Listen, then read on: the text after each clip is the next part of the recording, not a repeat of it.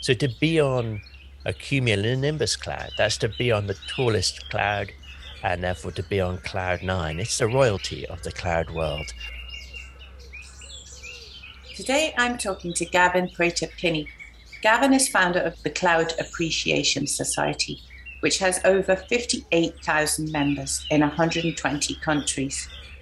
He is author of the internationally best-selling Cloud Spotter's Guide and Cloud Collector's Handbook, as well as the beautiful coffee table book, A Cloud a Day.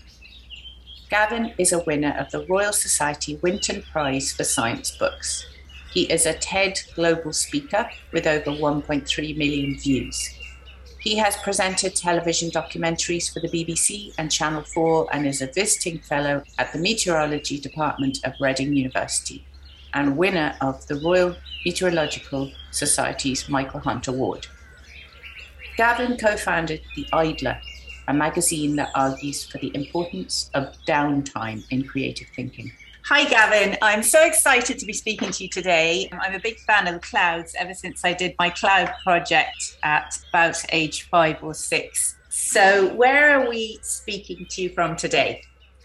Hi, Mary. I'm calling from Somerset in England.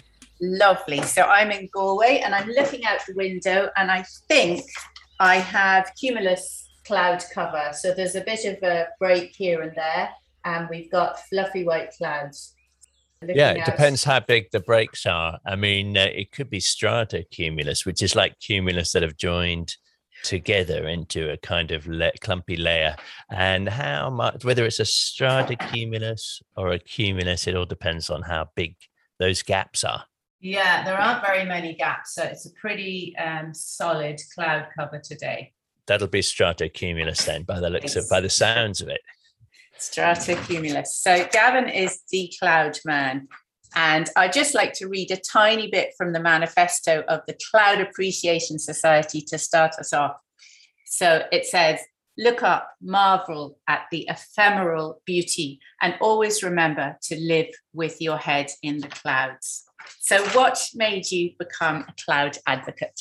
It's a long journey to end up where you end up. And I wouldn't say there was one thing, but, I can remember the first time I noticed clouds, which was first time I really noticed a cloud. And that was when I was very young, maybe 4.5, something like that, being driven to my little school in London with my mum in the back of her Mini and looking out the window and seeing there was a cloud in front of the sun, an individual clumpy cloud. It would be a cumulus. I know that now. At the time, it was just this puffy thing in front of the sun with bright edges and those beams of light, like fingers of light, radiating out from it. And it caught my attention, and I wondered what it was and why it was up there and what it was made of and what it would be like to sit on it and jump on it. And they're questions that stuck with me through to adulthood, I suppose you could say. And the society is something that has evolved out of that early interest. It stayed with me through my life, an interest in the sky and the belief that the sky, or a feeling that the sky's a beautiful part of nature, one that gets a bad rap some of the time. At least in some countries where there are a lot of clouds like ours. And so that interested me, because when you ask someone about clouds, they say they like them. And they sort of think of them as dreamy things. They think of them as flights of the imagination, the shapes they form and stuff. And yet we like to complain about them in a more collective sense. Complain about the fact that they rain on our parades. They don't do what we want to do. That tension is fascinating to me. And I suppose as an adult, it's that type of thing that got me interested in doing something with clouds. I think children naturally love clouds. There's often clouds painted on the, ceiling of children's bedrooms. And you talk about clouds as nature's poetry and the moods of the atmosphere. which I think is absolutely lovely. Do you have a favorite type of cloud?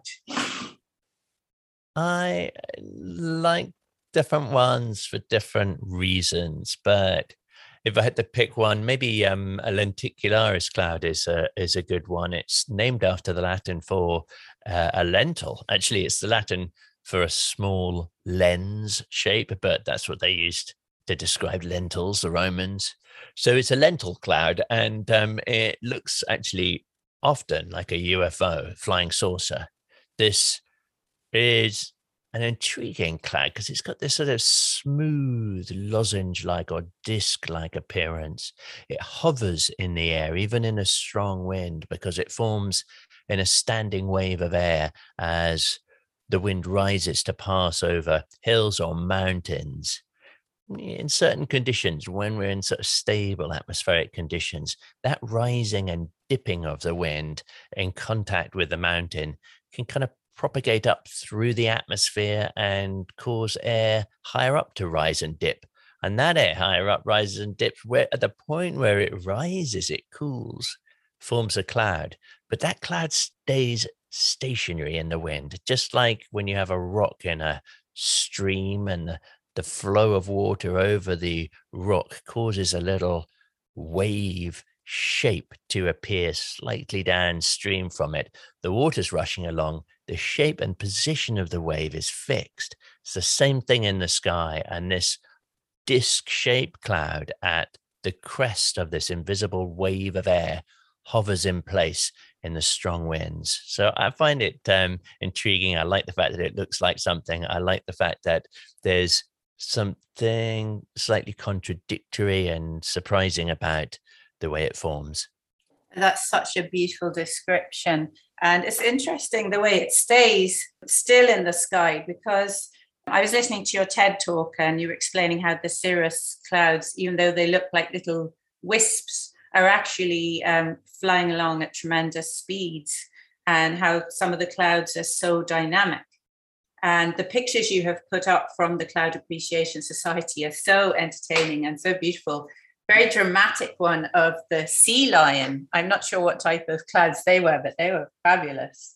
The sea lions looking up. Oh gosh, from a while ago. Yes, that's right. Those they were looking up actually at those lenticularis clouds. Sometimes they form as a single disc, but at other times, which is when you get a really dramatic formation of lenticularis, you get a whole bunch of different waves forming over different peaks of mountains, where you have a range of mountains or hills. And then you get these different waves of air. The waves of air are invisible, as I say, but they're all reaching their crests at different positions.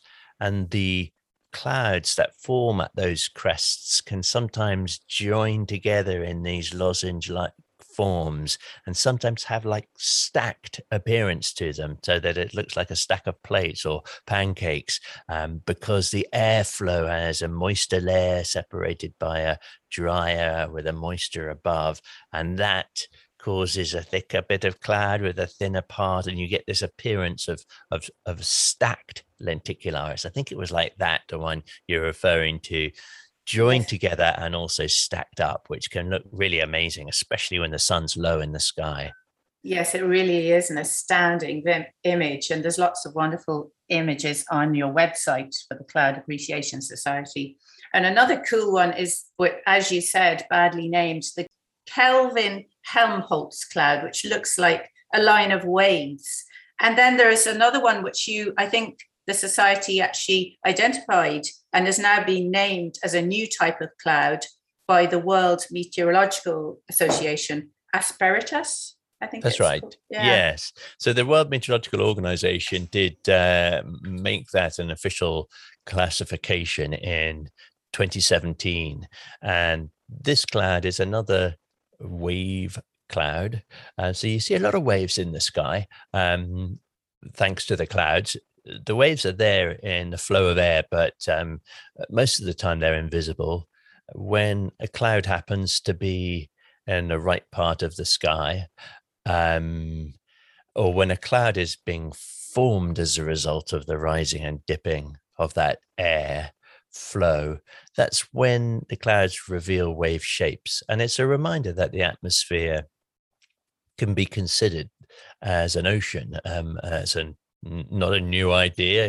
This idea that the atmosphere is an ocean has been described in that way since the 19th century and late 19th century, I suppose you'd say. And it's an ocean of gases, but it behaves in many ways like the oceans of water that we're familiar with, and we happen to live on the bed of that ocean.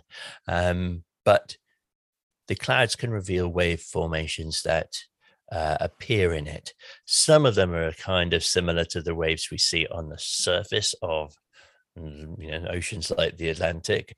Some of them are slightly different, but the two you mentioned there are wave-like forms. The one you mentioned at first, the Kelvin-Helmholtz, it does now have a new name at the same time as this new classification I'll come to in a minute. The Kelvin-Helmholtz cloud got in 2017 given a Latin term so that it was more in keeping with the other ones, because everyone had been using this non-Latin term, and it looks like it's called fluctus now, and it looks like breaking waves, each one curling over one after the other. Your listeners should Google it, fluctus cloud, and each curl of wave sort of has a vortex to it, so it looks like a cartoon of breakers coming in at the shore, one next to the other. Or maybe it looks like some Greek or Roman decoration of curling waves around a kind of tiled floor or something like that. So the fluctus cloud is one of these wave form clouds. But the other one you mentioned, the one that got added as a new type in 2017, is the asperitas. This looks like you're underneath the surface of some water and you're looking up at it, maybe you're snorkeling, and it's a rough and choppy day on the sea. So the surface of the water above you is wavy, but not in a regular sense of waves one next to the other, but in a kind of chaotic, turbulent way, it's wavy. So there is already a term, a very common cloud called undulatus, which is a sort of regular waves of cloud, one after the other, like ridges, really, parallel ridges that look more like, you're looking at the surface of the ocean, and a swell is coming in from out at sea towards the shore. That's more like the undulatus cloud. Whereas this asperitas, which came from the Cloud Appreciation Society, the idea of this getting a name, it looks chaotic and it looks turbulent, and the waves are all messed up and confused and can be really quite dramatic. It's less common than the undulatus, which is a common form. And it came about because really some years ago, about 10 years ago, we got sent some photographs. We get sent in cloud photographs from all over the world. We have members in 120 countries around the world. So, they're always sending us their photos. And we received some from Iowa in the States that had this dramatic wave-like appearance, but chaotic and didn't seem like a normal undulatus. We sort of thought that's a weird cloud. And then every now and then, it's like you spot it's like when you buy a new car and you start seeing those cars around the place the whole time. It was a bit like that. We'd noticed this cloud formation as being unusual, and then we started noticing them coming in again and again every now and then. Then there'd be one from Australia, and then we'd see one from Belgium, and then they'd come in from different places, and each time we'd go, oh, there's another of those weird wavy clouds that doesn't quite fit in with the existing terms, until eventually we thought, how do you go about coming up with a new name for a cloud? I mean, who's responsible for saying whether it's official or not? Turned out to be the WMO, a UN organization based in Geneva, and the World Meteorological Organization don't do anything in a hurry, like all UN organizations, because everyone's got to agree to everything. So we didn't get too excited about anything changing, but it did eventually, after 8 years or so, result in the cloud being made as an official type. It's not like a big one in the sense of there are 10 main cloud types, and those are the ones you'll have heard of, like cumulus or stratus or cumulonimbus, the big storm cloud. It's more known as a supplementary feature. So it's a kind of something that can happen on a patch of one of the big main cloud types. And yeah, it's a new one. The first new type of cloud to be added, new classification to be added since 1953, I think it was, something like that. Oh, well done. That's so cool. I love the way you put it, that we live within the sky, rather than the sky is above us. And so the cloud book had 10 cloud categories, I think. And you were trying to, you mentioned something about cloud 9. What does that mean when we say, oh, we're on cloud 9? Yeah. So, well, I mean, the book you're referring to there is the International Cloud Atlas. And that is a book with a long history. It's the official reference work for cloud types. And I think we could say it's not a page turner, unless you're really quite a kind of nerd of the cloud world, because it's really sort of very specific classifications and definitions. It's now more of an online an online thing rather than a physical book, but it's always in the past, of course, been a physical book. And it was first published in 1896 in 3 languages, German, French, and English, if I remember rightly. It was the first attempt, actually, to try and get the terms used for describing the sky consistent around the world. And it had early photographs, 1896, early photography, and they hand tinted these early photographs in the first edition of the International Cloud Atlas. And it codified or kind of set out the 10 main types.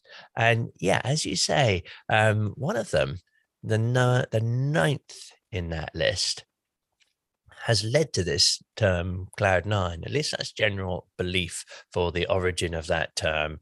And 9th in the list was the cumulonimbus cloud. That is the storm cloud. It is the one that stretches from low in the sky right up to the top of the part of our atmosphere where weather happens, which is known as the troposphere. You notice I haven't given you an exact height in miles, and that's because the height of the troposphere varies whether you're in the tropics, near the equator, where it's higher, maybe 12 miles, to when you're up near the poles, where the troposphere might actually stretch only to about 5 or 6. So it's hard ever to give strict altitudes for clouds, because we just judge them as the low, middle, and high within that region, and that region varies around the world, and it varies with the season as well, the height. So anyway, this goes right up to the top of that part where clouds form, the cumulonimbus, and so it's the tallest cloud. So to be on a cumulonimbus cloud, that's to be on the tallest cloud, and therefore to be on cloud 9. It's the royalty of the cloud world, and it's to be on top of a cumulonimbus. Much better to be up there than it would be to be down beneath it, because this is the storm cloud. It produces thunder and lightning, sometimes hail, heavy downpours. So yeah, I mean, it's you inhabit the atmosphere when you're standing beneath one of those. You know that you're living within the atmosphere, not beneath it, because you really feel the power of the atmosphere. These clouds, these enormous cumulonimbus storm clouds, embody the powerful forces that drive our atmosphere and the movements within it. Wow, yes, they are the most dramatic clouds. And I love the information about the troposphere, which I didn't know. So that's very, very cool. So have you had any particular profound experience with clouds? Cloud spotting is, in my opinion, is quite a kind of personal thing, and it's something you do in moments of calm, moments of reflection. Perhaps you're sitting with someone else, maybe finding shapes, but often for me it's it's a moment of kind of almost a little bit like meditation. It's not really meditation, but it's contemplation of something that is so ephemeral that it's only there for a moment. That's why seeing a sunrise or a sunset feels special, because you know it's not going to be like that again. But it is also so ever changing. It's a backdrop to human existence, which has existed and been there long before we turned up. And so it also feels eternal, even though it's very ephemeral. And so in these senses, you know, I'm not like I don't know. It's my style is not sort of to be like a storm chaser so much and go and try and um, capture most awesome storms. But I have, of course, had profound experiences with the sky. I mean, I guess one would be going to uh, see a cloud in Australia, which was something I did many years back, and it involved going to a part of Queensland, and there's a little town on the Gulf Savannah coast in northern Queensland called Burketown. It's a tiny little place, only 180 people live there. At least they did at the time. And it's out in the outback. No way you'd normally end up there. Certainly not your first trip to Australia, which this was. Unless perhaps you were a fisherman, an angler or a fisherwoman, or for barramundi fish, because you know there's the river there is good for fishing. Other than that, you wouldn't end up at this tiny town of Burketown unless you were interested in this one cloud. And the cloud is a form of roll cloud. It's a low horizontal tube, and it's got a name. It's called the Morning Glory Cloud, and it arrives first thing in the morning, and it's a roll that's horizontal and travels along. And the reason people go to Burketown to see it is generally because they're pilots, they're glider pilots, and it's another example of a wave cloud interaction. This roll of cloud forms within a traveling wave of air. So this time it's not stationary, it's traveling along, and you don't see the kind of wave shape. You don't see where the air lifts at the front and sinks at the back. You just see this tube in the middle of the wave, and it stretches from horizon to horizon. It travels along maybe 35 miles an hour, something like that. So kind of a steady drive of a car, you know, in a town. And the interesting thing is that it shows the glider pilots where the air is lifting. So if they just stay ahead of this traveling roll of cloud, they're in air that's constantly going up. And that's what glider pilots dream of, because it means they can just do whatever they want, and they're always buoyant and they're always flying. They don't have to search around for some thermal that's lifting off the ground. They can just travel up and down the length of this roll of air, this traveling wave of air ahead of the roll of cloud, and they can go at record speeds and record distances. So I went to that, and it was an amazing thing to see. It did turn up. I was there for 2 weeks, got a bit tense towards the second week when I thought I would have gone all that way and the cloud wasn't going to form. But there's one time of year which is coming up, really. It's a springtime for the Southern Hemisphere, for this part of Australia. End of September, beginning of October. That's when the morning glory clouds tend to appear. And so I was lucky in the second week that some came and I could go up in aircraft. I went up in a little Cessna and filmed the gliders as they were cruising up and down, basically surfing, they're cloud surfing. And as they did that, and then interviewed them afterwards, it was a fascinating thing to see, and it was an amazing experience, because there I was up among these huge, long rolls of clouds stretching, and they stretch the length of Britain. And so that's, you know, hundreds of miles. You can see them on a satellite, this long tube of cloud. And so it's a dramatic example of roll clouds which can form up in other parts of the world. It's just a particularly dramatic example that happens to form at a particular time of year. So you can be fairly likely to see it if you go at that time of year. I would say that was a profound experience for cloud spotting for me. Oh, that sounds so special. And I think we can actually use the overused word awesome if anybody actually got to see that. I try and stay away from that word because, yeah, I mean, awesome is used for the extremes. So in the natural world, they're often, used for the extreme things.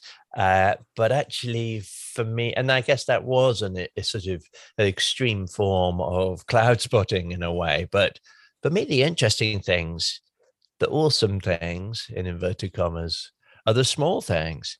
The appearance of a cloud, maybe with one of these curls that we talked about there, the fluctus curl, might just form one of them on top of a cumulus cloud, and you see a little curl form, and it's there briefly, momentarily, before the wind shifts and it breaks up and dissipates. That's like the opposite of awesome in a way, but it means you're paying attention if you notice something like that. And it feels all the more special because maybe you were the only person that noticed it. And for me, it's those quieter aspects of what's going on in nature that are awesome. I think you can find awe in the everyday stuff around you. You don't need to do what I did there, which is kind of travel across the world to find it. In fact, it's much better for your health, your mental health, and your well-being, to find awesome things, to sort of get your mind to re-look at what's around you on a daily basis in an everyday sense, and look at it like as if you're seeing it afresh, as if you were like some alien. I remember doing this, thinking like this when I was a kid. What if I was an alien? What would I think of that? Come down and see it for the first time. In a way, that's a little bit like how I try to get myself to think about this particular part of nature, clouds, because we're so used to them being there that we've become a bit blind to them. Stop and think about them and look at them as if you're seeing them for the first time. Look at a sunrise as if you're seeing it for the first time. And you might, if you had only saw that once in a generation, it would go down in legend.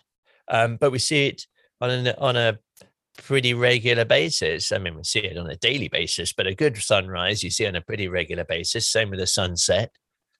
And so you just get used to it. I just think it's helpful to find the awesome in the everyday if you can. Yeah, I think that's very, very, very sound advice. Those delightful moments that you just need to log.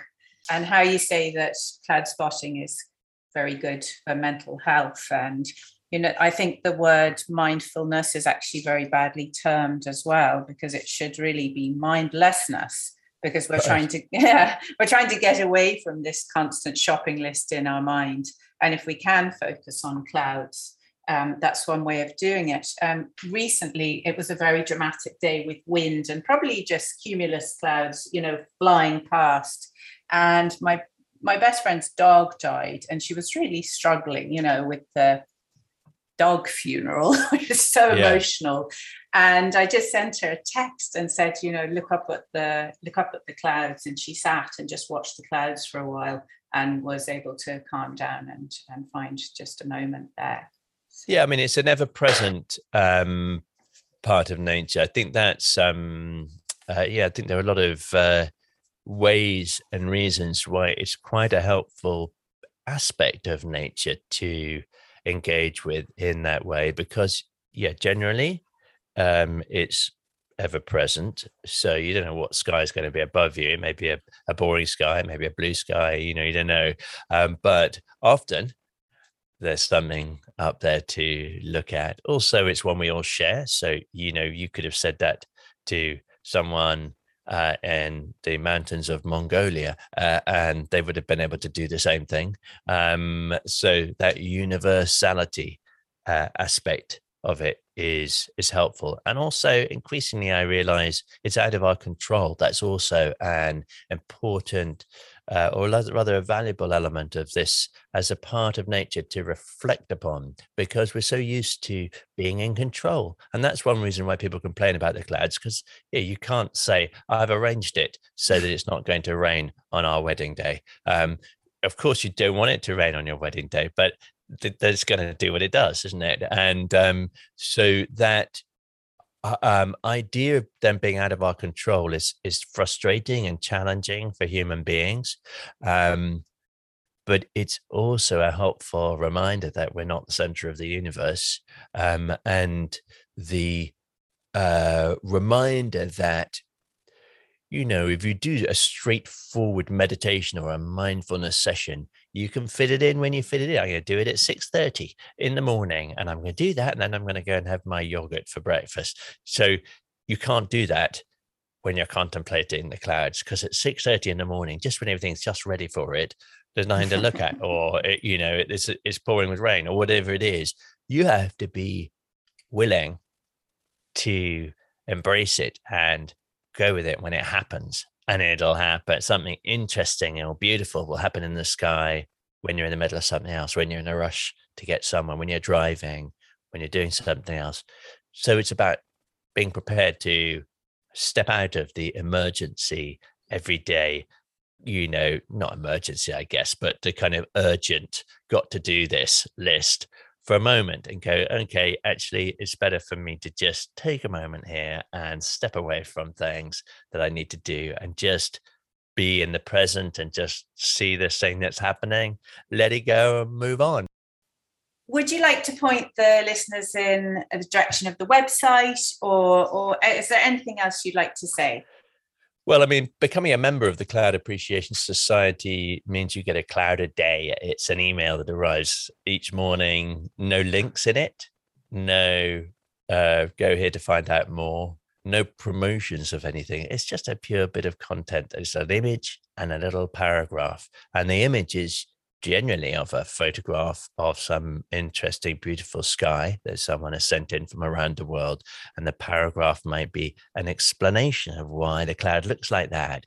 Or it could be a quotation. It could be a detail from a painting. This cloud a day email is one of the things you get when you become a member of the society. And I think it's like a tap on the shoulder, a daily reminder of the fact that you might want to, as the day progresses, take a moment to engage with the sky at some point. So, I think of the society as a tap on the shoulder really to us all, which is a tap on the shoulder to appreciate, pay attention to, and value this ever-present part of nature that it's so easy to miss. Absolutely, I totally agree. And thank you so much for such an inspiring talk. I'm sure the listeners will be grateful for such a wonderful and enlightening episode. Thank you so much. Great to speak to you, Mary. Bye.